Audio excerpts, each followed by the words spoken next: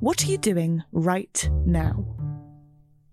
Perhaps you're in the supermarket. Maybe you're on a run or on the commute. But wherever you are in the world, and whatever you're doing, right now you're also listening to my voice. This is the power of podcasts. The ability to communicate with your audience in an intimate and intentional way through audio. I'm Bea Duncan, Senior Partnerships Producer at Intelligence Squared. We've been a world-leading forum for talks, debates and events for over 2 decades. And we also use our cutting-edge curation, creativity and editorial expertise to elevate your brand to new audiences with podcasting. Intrigued? To find out what we can do for your organisation, book into a free consultation with me today. Find out more by going to www.intelligencesquared.com/partnerships.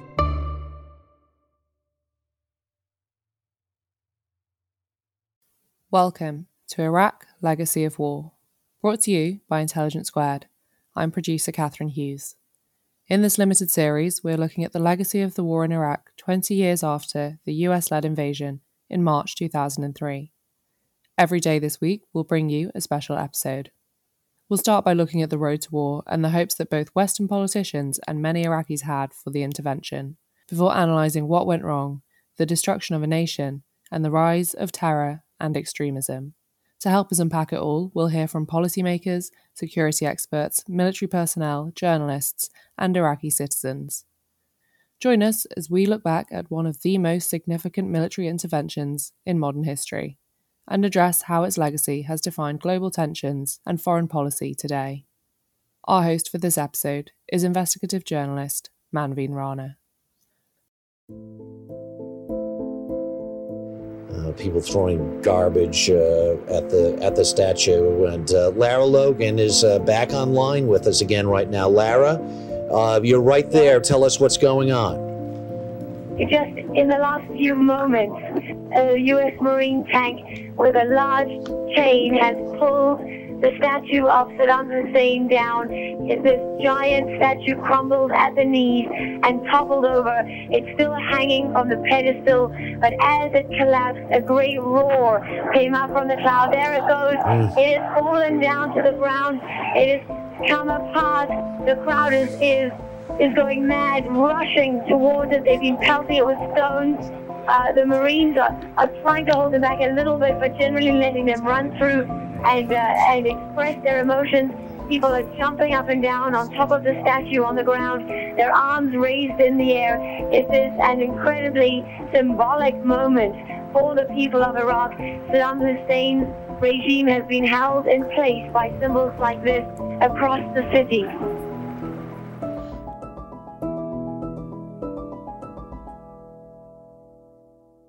Exactly 20 years ago today, on the 20th of March 2003, the US, along with its allies, launched a shock and awe bombing campaign on Iraq. It marked the start of the invasion and occupation of Iraq, a defining moment in modern history and contemporary politics. In today's episode, we'll be taking a deep dive into key moments on the road to war. From understanding Saddam's rule in the 1980s and the significance of the First Gulf War, to the role of intelligence reports, domestic politics, and the special relationship between Britain and America, between Blair and Bush. There's a lot to unpack, and to do this, I'm joined by 2 brilliant guests, Reynard Mansour, Director of the Iraq Initiative at Chatham House, and Claire Short, who was Secretary of State for International Development from 1997 to 2003. Reynard and Claire, welcome to Intelligence Squared. Reynard, before we begin, just tell us a little bit about your background and what brought you to London. We're actually speaking to you now from Iraq, but you are based in London. How did you come to be here? Well, it's I guess it's a long story. My father was Iraqi and part of the political opposition to Saddam Hussein, so very active, especially in the 1990s, as this group formed. And I remember growing up outside of Iraq, but being surrounded by many of these Iraqi leaders, the opposition, known as the Iraqi National Congress, And this sort of rosy picture hope that once Saddam Hussein was removed from power, these would be the Democrats to take over the country and lead it towards a democracy. But after we started going back to Iraq after 2003, what I started to see in reality on the ground across the country was a different picture. Not that rosy picture that was painted. And so I suppose my political consciousness began forming, and I started to realize that those things that I had believed I had been told, growing up in exile opposition house, were actually not transpiring. So that led me to want to study why. I had this internal paradox, which led me really to study. And I went to the UK where I did a PhD on Iraq and have worked on it since, trying to make sense of it all. Well, you're just the person to try and help us make sense of it too. In a way, your own personal journey through this is very much mirrored by a lot of the Western governments who went to war. To understand this moment 20 years ago, you really have to understand a bit of the historical context of Iraq, and that really comes down to the strong man who was in charge of it at the time. Tell us a bit about Saddam Hussein. Tell us about, he came to power in 1979. Tell us a bit about him as a character and his hopes for Iraq, and why people like your family and governments in the West were so opposed to him. Again, a very sort of long story of Iraqis across the country feeling decades and decades of different conflict. So Saddam Hussein comes to power at a time when Iraq is at its peak. Economically, it's doing very well. It has some of the best universities in the region. The state is at a peak. And of course, he immediately, what happens to the neighboring country in Iran with the Islamic Revolution, Saddam immediately starts turning into a war leader and begins a war with Iran. And it turns out to be not a very quick invasion or war, but a very long war, an 8-year war from 1980 to 1988. And that becomes a war of attrition and really just begins these conflicts. Right after Saddam's war with Iran, which he does not win, no side wins, both sides lose in a way. A few years later, Saddam now, Iraq is no longer that economic powerhouse, that regional powerhouse that it was before the war with Iran. Saddam then invades another neighbor, invades Kuwait in 1990. And again, this is when the international actors, the US, the UN, begin a policy of confronting Saddam, beginning with removing Saddam from Kuwait, removing Iraqi forces from Kuwait, repelling back this invader. And then, since then, really applying punitive measures to Saddam. The north of Iraq after 1991 becomes a safe haven where a predominantly Kurdish population live, the Kurdistan region. But also you have a decade or more of sanctions now sort of applied to Iraq. So Iraq is turned into a pariah state. The sanctions really hurt the ordinary people. No, and I think that's the most important part. You had 500,000 children died because sanctions couldn't, they stopped medication and essential health services. So when these sanctions were applied, Saddam and his inner circle found ways around it. The smuggling networks increased, and you had oil and gas and other products being smuggled through Jordan and other neighboring countries. The people who really were hurt by the sanctions were the Iraqi people, those not in Saddam's inner circle. And it became a very difficult time. You had massive queues just to get bread, and you hope you could get bread for your day so you could feed your family. So really, Iraqis, the country just for them transformed from such a peak in the 70s in a way to just utter destruction and despair by the 1990s as Iraq became a pariah state. How was Saddam Hussein and his family, how were they viewed by ordinary Iraqi people? So to a large extent, there was, it's often referred to as a republic of fear. So he was a dictator. It was a totalitarian regime, which meant that you didn't really have democratic freedoms, sort of liberal freedoms. Anyone in the opposition was subject to coercion. And so you had to kind of keep your head down and live as much as you could your everyday in hope that, you stay out of the line of fire from Saddam and his inner circle, his two sons, as well as the wider sort of circle that would be the Saddam's parts of it. So he was viewed as a dictator. And that's why if you speak to a lot of Iraqis, once we get into the build up towards the war, many Iraqis were sort of pro removing Saddam, especially certain Iraqis. Of course, the Kurds in the north of Iraq had faced chemical weapons attacks. Tell us a bit about that. Tell us about the persecution of the Kurds by Saddam Hussein.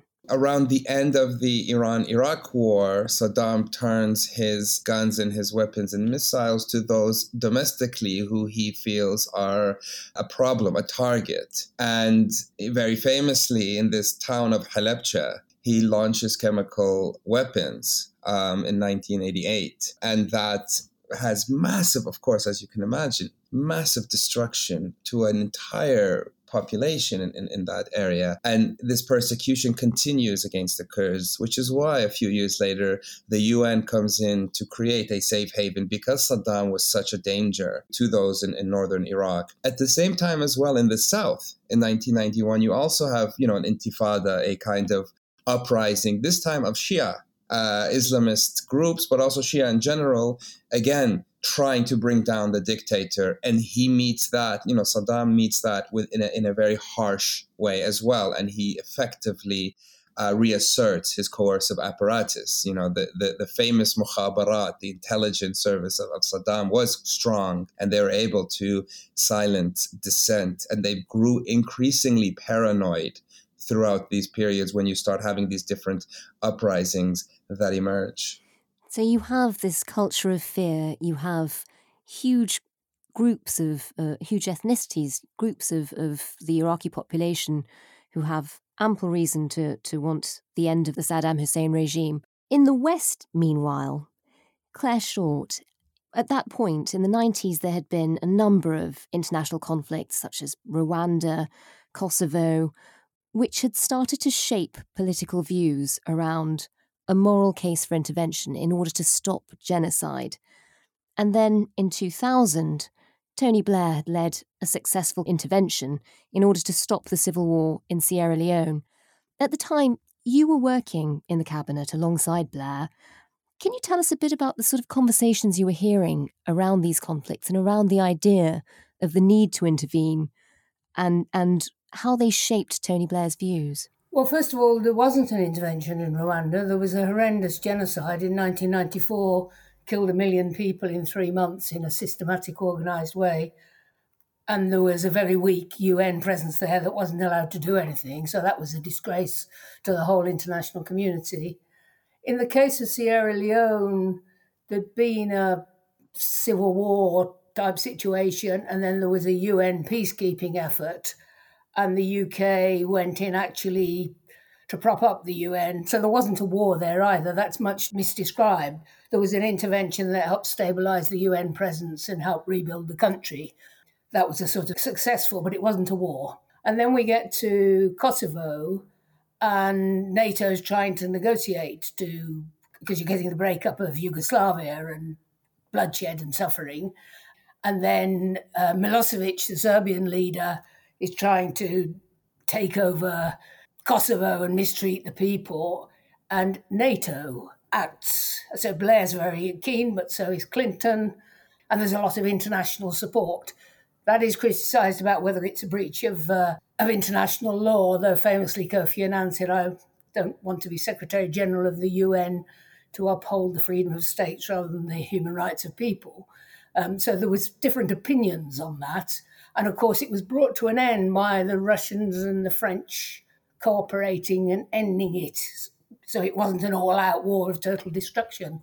So I think it would be a misdescription to say that Tony Blair saw this wonderful success of liberal intervention and therefore was driven to do what he did in Iraq. There was an international debate about maybe a power should be taken for the UN to declare some countries to not be governed in any way decently by their countries, and then the international community might intervene. But that never came to anything. And after Iraq, no one anymore believed that that was a good idea. Do you think he was quite buoyed by the success of Sierra Leone, though?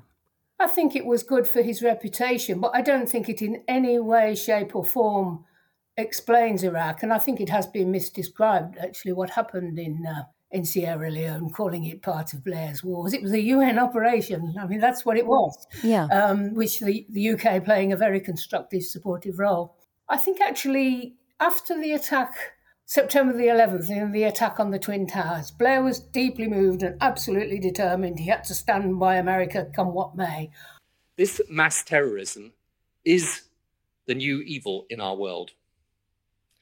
The people who perpetrate it have no regard whatever for the sanctity or value of human life. And we, the democracies of the world, must come together to defeat it and eradicate it. This is not a battle between the United States of America and terrorism, but between the free and democratic world and terrorism. We therefore here in Britain stand shoulder to shoulder with our American friends in this hour of tragedy. And we, like them, will not rest until this evil is driven from our world. I think that's the route into Iraq. And then he is determined to be close to America and supportive of America. And I think the disaster of Iraq was hubris in America and anger that they just wanted to get someone. Because after all, it wasn't just Iraq. The whole region had dictatorships, cruel dictatorships. You know, Saudi Arabia is a cruel dictatorship, but we weren't going to invade them. But Iraq was defying Western opinion. And then they had to fabricate a case for war. I mean, I think the biggest tragedy of all is there was no emergency. So there was the possibility of taking time and preparing properly. And indeed, the comparison with Milosevic in Serbia, you know, you could have declared Saddam Hussein to be a war criminal and that he should go to the international court and encourage the people of Iraq to send him there, as happened with Milosevic. There were alternative ways, but America was full of anger, set its date. There was no emergency, set its date. And really, Blair was determined to go with America come what may. And so you got lots of deceit and lack of preparation on the route to the war. Well, take us back to that. You know, you mentioned that 9/11 was this great moment that galvanised Tony Blair, and it sort of cemented that relationship that he was building with George W. Bush. Tell us about that relationship. How close were they, and how key was it to the decision to go into Iraq? Well, I think you have to, you know, since the Second World War, UK governments have tried to always be very, very close to the United States of America and show, you know, Britain's still powerful. It's the best friend of the greatest power on the earth. Now we're no longer a big power, or we're a middle-ranking power. So that's in all the bits of the UK government system. It's not just Blair. Now, Blair believed in it and was passionately moved after the attack on the Twin Towers and wanted to be very close to George Bush. But yes, they got on. But I think to suggest that it all happened just because he liked Bush, that would be wrong. I think virtually any prime minister would have tried to go with America.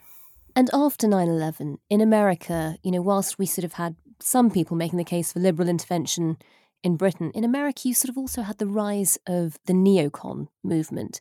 Just remind our listeners what that was about. Well, this is the end of the Soviet Union, the end of the Cold War. America's the great power in the world. It can determine everything. Lots of hubris. The neoconservatives thought America could intervene wherever it wanted and change the regime and bring democracy. And they did have secret plans before 9/11, or different ways, strategies for overthrowing Saddam Hussein. So that was on their agenda anyway. And it was kind of hubris and arrogance that ended up bringing so much destruction to the people of Iraq. I think the thing that I find unbearable thinking about it is if it had all been taken more carefully and more steadily and more consultatively and looked at other examples and what had worked, Iraq might have been in a different place and a much better strategy could have evolved. But they just set a date, and I think they believed their own propaganda and thought Saddam Hussein was so hated, the minute he fell, the whole country would be happy and would cooperate with America. And that's really what Putin thought in Ukraine. I mean, people don't behave like that. But I think they believed their own propaganda and they believed what the Iraqi opposition told them, who were out of the country. And, of course, the people were glad for a minute that he fell and then soon very unhappy at the way the occupation proceeded. And it's interesting, you talk about sort of the process into it. It went to the UN for a second resolution, but there did feel like there was a rush into war. You've pinpointed part of that by explaining that the neocons wanted regime change in Iraq even before 9/11. Just talk us through, there was a debate in America, effectively, even inside the Bush administration. Just talk us through who were the key figures from the neocon persuasion and who were the ones who wanted to slow down the process? Well, all these, Cheney, Rumsfeld, all those senior figures around Bush, they were all neocons. I mean, there's this famous story that when the news comes through of the attack on the Twin Towers, Cheney immediately says to Bush, "That's it, we're going for Iraq." So that wasn't a reaction to what had happened and who did it, but here's our chance. Even though they weren't connected. They weren't connected, though there was false briefing that was put about to the public in America that Saddam Hussein had a role in the attack on the Twin Towers, which was completely untrue, of course. And Reynard, at the same time, there are some key figures who are very important to the road to war in the West, who are effectively Iraqi opposition figures who are in exile.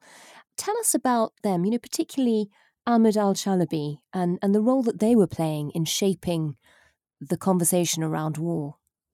It's a difficult one to square because on one hand, of course, the invasion of Iraq in 2003 was rushed and kind of, it seemed like a bunch of mistakes and people not knowing what they're doing and just living every day on that day without a plan.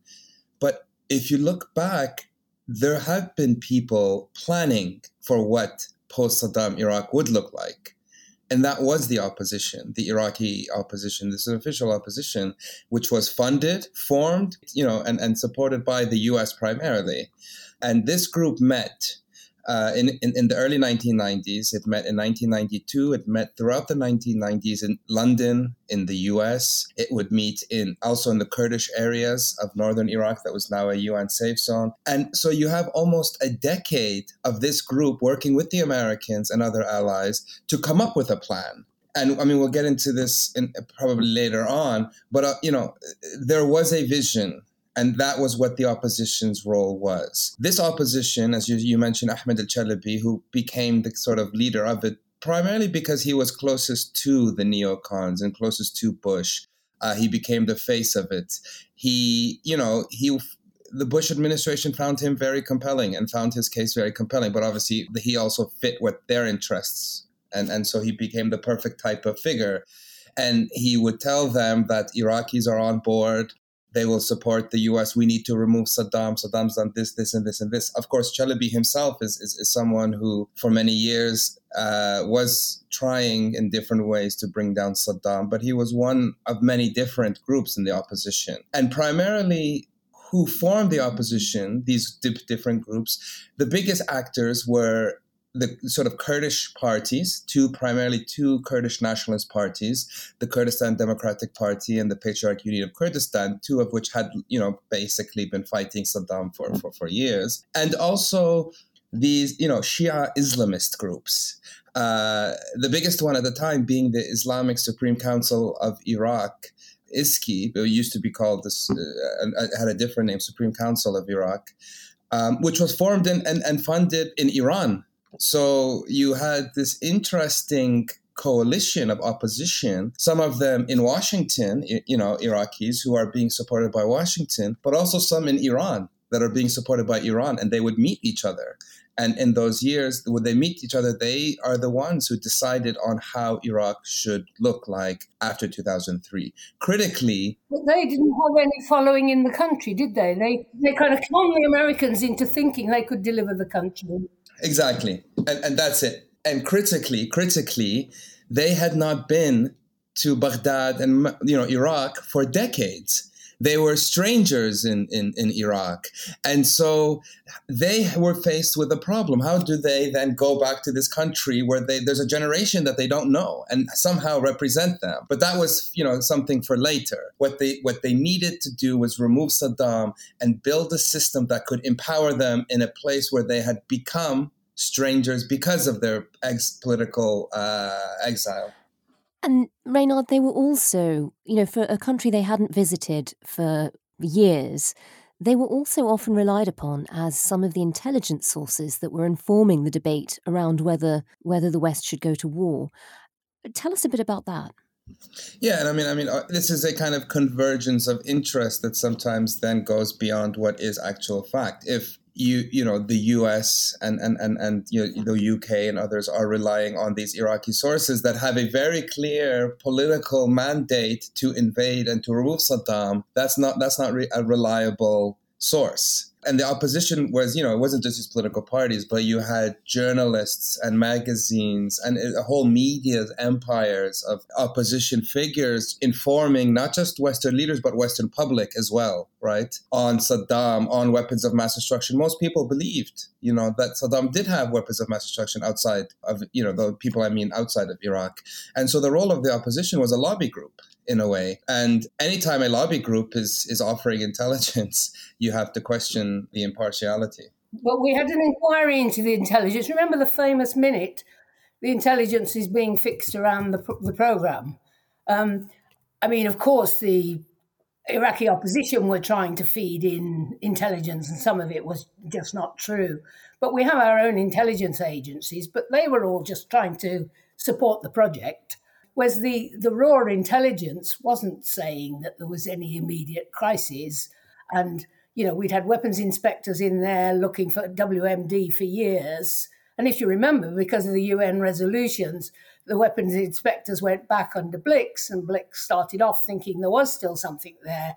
And then as he looked and found nothing and was asked to do tests to see if disposed of chemical weapons or chemicals might be in the sand, he started to report to the Security Council that there wasn't anything there, and then they turned on Blix and attacked him. So the truth, if it had been known, surely, if there had been more skepticism in the American Congress in the autumn of 2002, that war could not have been waged, at any rate not, on the basis of weapons of mass destruction. And I don't think they could have persuaded the American Congress or the British Parliament to authorize them to go to use of armed force if it had not been for weapons of mass destruction. You can see that they didn't really want to go through the UN, and they weren't really relying on the intelligence. That was just a way of getting a good excuse for war, and if possible, to do it through the UN. They were fixing it all from the beginning. Claire, just remind us of that, because, this time 20 years ago, I remember the headlines, the visceral debate in this country about WMD, weapons of mass destruction, the claim that Saddam Hussein could use them within 45 minutes. Just remind people who don't remember it clearly, just remind us, what sort of intelligence were you being told? As a member of cabinet at the time, what were you being told was showing the clear case for war? Well, I saw the raw intelligence, before it's put into a coherent document that just comes across your desk, regularly. Some members of the cabinet see and some don't. Those with a foot in foreign policy, I suppose. And there wasn't a crisis. I think everyone admits that now, but it's very important because there wasn't anything that was about to happen, and therefore everything could have taken more time and been planned better and not created the chaos that it did create. So then they generated their own crisis. And of course, Blair couldn't have gone with Bush without some attempt to go through the UN. He knew that, and he was trying to persuade Bush to go to the UN, and the Americans weren't even particularly keen to go through the UN. So they got Blix back in, and they did believe their own propaganda. They did believe there was some kind of chemical and biological stuff there. Otherwise, why had Saddam Hussein resisted the weapons inspectors? And if he'd cooperated, maybe sanctions would have been lifted and the whole country would have been better off. So they did believe that.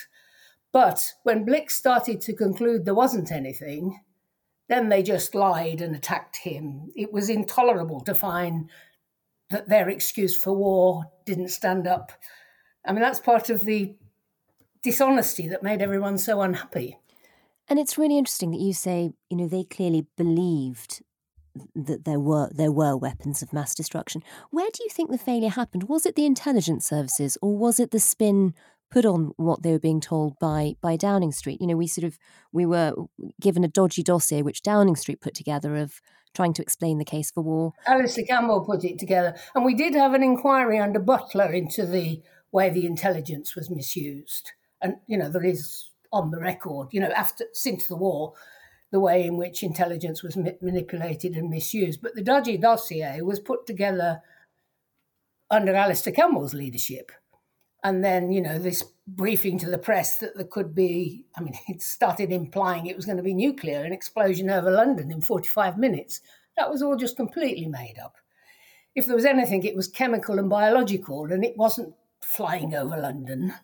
That just became spin. But lots of decent people believed it, of course. Decent, ordinary folk across the country. But they knew that they were spinning us into the war. They believed the war was for a good purpose, but they told all sorts of untruths to get us there. And when they couldn't get the agreement of other countries in the UN, they then twisted that. And they'd said, if we get the weapons inspectors back in, that doesn't automatically give us authority for a war, no automaticity, these famous words. And then when the weapons inspectors didn't give them what they wanted and they couldn't get the second resolution, they went anyway. So the promise to go through the UN fell apart. And so divisive, France wouldn't agree. And of course, Britain was crucial to Bush because without Britain, they were doing it on their own and that would look very weak. That was Blair's potential power, but in the end, he was more desperate to go with America than use his power to get a more considered outcome, in my view. And at the time, as you say, Britain did insist on the UN, a second resolution from the UN, which didn't come together, but we still went to war. The question of whether it was a legal war is still fraught to this day, really.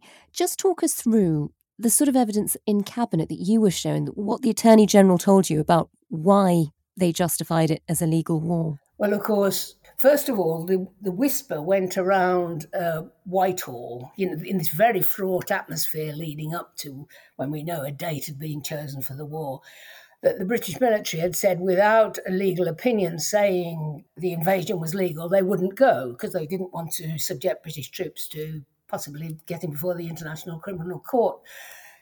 And then the whisper went round that the Attorney General had said that there wasn't legal authority, and one of the senior legal advisors in the Foreign Office resigned, if you remember, saying it wasn't legal.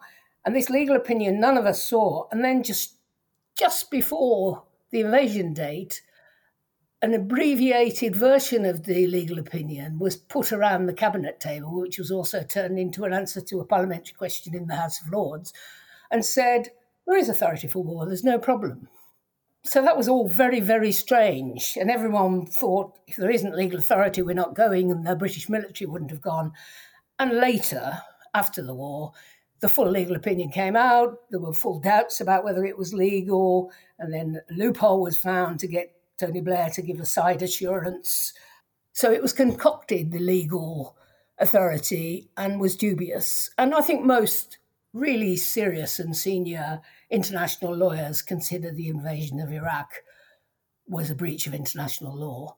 And people make the point all over, particularly the south of the world, that everyone goes on about Putin's invasion of Ukraine being a breach of international law, which it is, no question, and it's cruel too. But the West did it in Iraq, so the West only calls for support for international law when it likes it. That's a big critique across the world, and why lots of the south of the world don't support the NATO position on Ukraine. Reynard, is that something you hear a lot? By turning our backs on the UN second resolution, by going to war regardless, was that the beginning of the rules-based system, the UN being, the final arbiter? Was that the moment the cracks started to appear in that whole system? I think certainly at the time, post-Cold War, US, UK, as said, with a good purpose, but also this idea that too big to fail, right? I mean, it would be so quick that, yes, I mean, international law has always been very political. I mean, the UN Security Council, which is the one that is the body that would determine, is made up of these countries, but 5 of those countries, because they're at some point were powerful, are effectively those that decide what is legal and what is not. So there's a lot of gray area on this, but certainly the invasion of Iraq and its aftermath has had mass implications for Iraqis, mass implications for those in the region that were affected by it, and also for those living in the UK and the US. A government that conducts an illegal war, but also a government that lies to its people. I mean, and that deception and the covering up of it has had implications, and I think has had repercussions for domestic politics, even in the UK or the US. A big reduction of trust in politics and politicians across the board, yes, I think. I just wanted to make going back to an earlier point, but there is a question on Saddam didn't have weapons of mass destruction. And all he had to do was to say, come, I don't have weapons of destruction, don't invade, right? And so there is that question as to why did he also play into it? Why was it that he was playing around with the inspectors? Why was it that there was this kind of confrontation? And if you look at some of the interrogation, if you read some of the interrogation memos, around that question when Saddam was asked, it gives you a sense of just how weak Iraq was, right? And it goes back to that point, the history that we looked at. He took a country in 1979, which was at its peak, but by the late 90s, early 2000s, that you had a paranoid leader who was looking over a country that was economically in shambles, that was, in all indexes was very low and just in such a tough time, but also his paranoia that maybe he felt that, and he says this, he felt that one of the only strengths he had was this question around, does he have a bomb or not? And he didn't even want his neighbors, for example, to do that. So it says a lot that, a leader that didn't have something could have easily just said, look, I don't have them, but didn't. But I think we all know, firstly, we've said the Western leaders did think he had something, otherwise he would have said not and possibly got rid of sanctions. And he was obviously just blustering and pretending he had strength that he didn't have. But none of that excuses the way they went at it. Because given that he didn't have anything, there was plenty of time to plan the thing properly and find a way of getting him into the International Criminal Court and helping the Iraqis to liberate themselves. I mean, there were alternative scenarios. That's the tragedy. Definitely. I mean, the only point I'm making there is it does give you a glimpse into his mindset and the reality of where Iraq and Saddam was, on the eve of the invasion. And Claire, given the fierce debates around the legality of the war, the substance of the intelligence that we were being told about, just how popular was the invasion back then? It's easy to look back now and think, the whole country was marching out on the streets protesting, and there were big protests, but just talk us through how popular it was with most people in Britain, but also in terms of Parliament and the sort of support it got across the benches. There was that massive demonstration on February the 15th, which was one of the biggest that there'd ever been in Britain against the war. I mean, there were some people who believed the government and believed Tony Blair, and by and large, the Conservative Party in Parliament was happy to go along with it. That's the tradition. The Labour Party was desperately unhappy, and there was lots and lots of arms twisting to get people to vote for the resolution. And of course, people were torn who didn't really believe that this is the right way to go, but wanted to be loyal to their Prime Minister and their country. So it was a miserable business in Parliament, with lots of people voting in a way they didn't wholeheartedly believe out of loyalty. And I've said since, I would have, always said loyalty is a good quality, but I've seen loyalty misused in this case. That means, blind loyalty is not a good thing. Well, I want to ask you more about that in just a moment. But before I do, Reynard, did you get a sense of I mean, I know it's very difficult to tell, but could you get a sense of how popular the idea of the invasion was amongst Iraqis? There has been polling, and the extent to one could trust that, it does suggest that in March, so on the eve and right directly after the invasion, almost 2/3 of Iraqis were in favor of the war. Certainly Iraqis outside of the country were as well.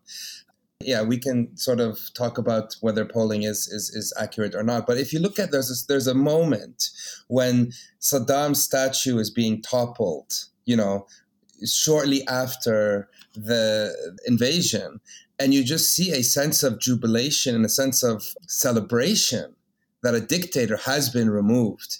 And I do think it's important to note that most Iraqis at that point were cautiously, very cautious, but cautiously wondering, is this for real? Have they actually removed it? I really think we should be careful. There's no doubt in anyone's mind that Saddam Hussein was an incredibly cruel dictator and not popular with the Iraqi people, and they would like to have seen him gone. But that toppling of the statue and so on was done and arranged for American television. I mean, we were in the spin. And I think most Iraqi people wanted to be free, but they didn't want an American occupation, which is what most people wouldn't want. Yeah, I mean, that's for sure. I'm not saying that the Iraqis ever wanted occupation, but I think it is safe to say, in my experiences and the years that I've spent going around Iraq, that most who even today say we wish it never happened, do admit that on the eve of the invasion and the days after, they were, in a way, thinking, is this a time to celebrate? There was a sense of jubilation that a dictator has been toppled, but that very, very quickly turned into despair when they realized that you had looting and the military had been disbanded, and you had violence and you had a complete mess. This was not the liberators. This was not the America and the UK that they had thought would come and quickly give them democracy. This was something else. This was a brutal occupation and guns somehow bringing democracy, which was never going to work. But, I think it's not just American propaganda to say that Iraqis across the country wanted Saddam gone and were cautiously looking. But they didn't want an American occupation. Definitely not. So there was just a brief moment where things could have got better, but as we know, they didn't. And we'll come on to more of that in episode 2 of this series. Before we do, though, Claire Short, I've got to ask you, you mentioned that moment of people's arms being twisted in order to get their support in Parliament. For you, just talk us through your personal journey on Iraq. Was there ever a moment when you did support the government's decision? I thought throughout that if we could hold on to Blair and he could hold on to Bush, we might find a way of dealing with this crisis without an all-out war, the more intelligent, planned approaches that I've talked about, and examples like Milosevic in Serbia. And Blair kept giving us two different voices. Sometimes he was gung-ho, then he would go back and say, no, we're going to use diplomacy and we're going to use the UN. So I was clear in my own mind that if we could find the good strategy, I would stick with it. And if not, I would leave the government. And then when the vote was forced through, I was about to leave and I'd booked my resignation slot in the House of Commons. And then Blair negotiated with me and said, is there anything that would stop you going?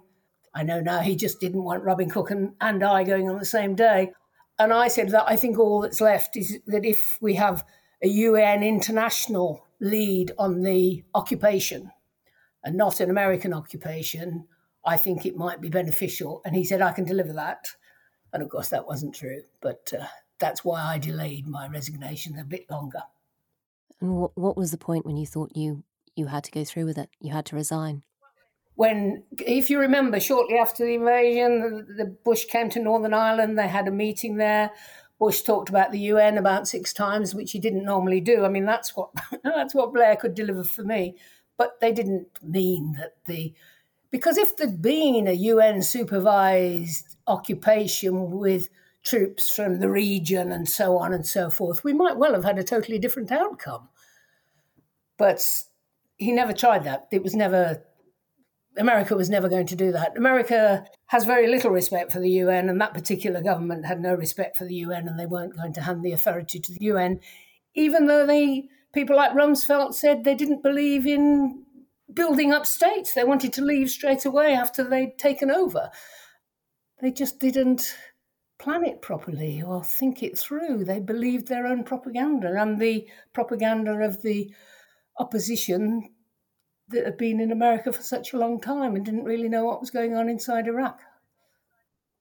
Well, we'll look at what went wrong once the war began in episode 2. But thank you both so much. That was Claire Short and Reynard Mansour. This was episode 1 of the Intelligence Squared mini-series Legacy of War. Do join us again for episode 2, where we'll discuss the invasion, the occupation, and the failures of the war. I'm Manveen Rana. Thanks again for joining us. Thanks for joining us on this episode of Iraq, Legacy of War, a mini-series by Intelligence Squared. Join us on the next episode of the series, where we'll be discussing the chaos that ensued once the American-led coalition invaded. All episodes of Iraq, Legacy of War are now available to Intelligence Squared premium listeners. If you would like to hear the rest of this series now, ad-free, please subscribe in the link in the show description. This series was produced by Farah Jassat and Catherine Hughes, with artwork and editing from Catherine Hughes.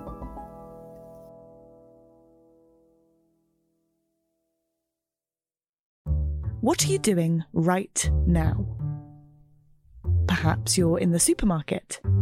Maybe you're on a run or on the commute. But wherever you are in the world, and whatever you're doing, right now you're also listening to my voice. This is the power of podcasts. The ability to communicate with your audience in an intimate and intentional way through audio. I'm Bea Duncan, Senior Partnerships Producer at Intelligence Squared. We've been a world-leading forum for talks, debates and events for over 2 decades. And we also use our cutting-edge curation, creativity and editorial expertise to elevate your brand to new audiences with podcasting. Intrigued? To find out what we can do for your organisation, book into a free consultation with me today. Find out more by going to www.intelligencesquared.com/partnerships.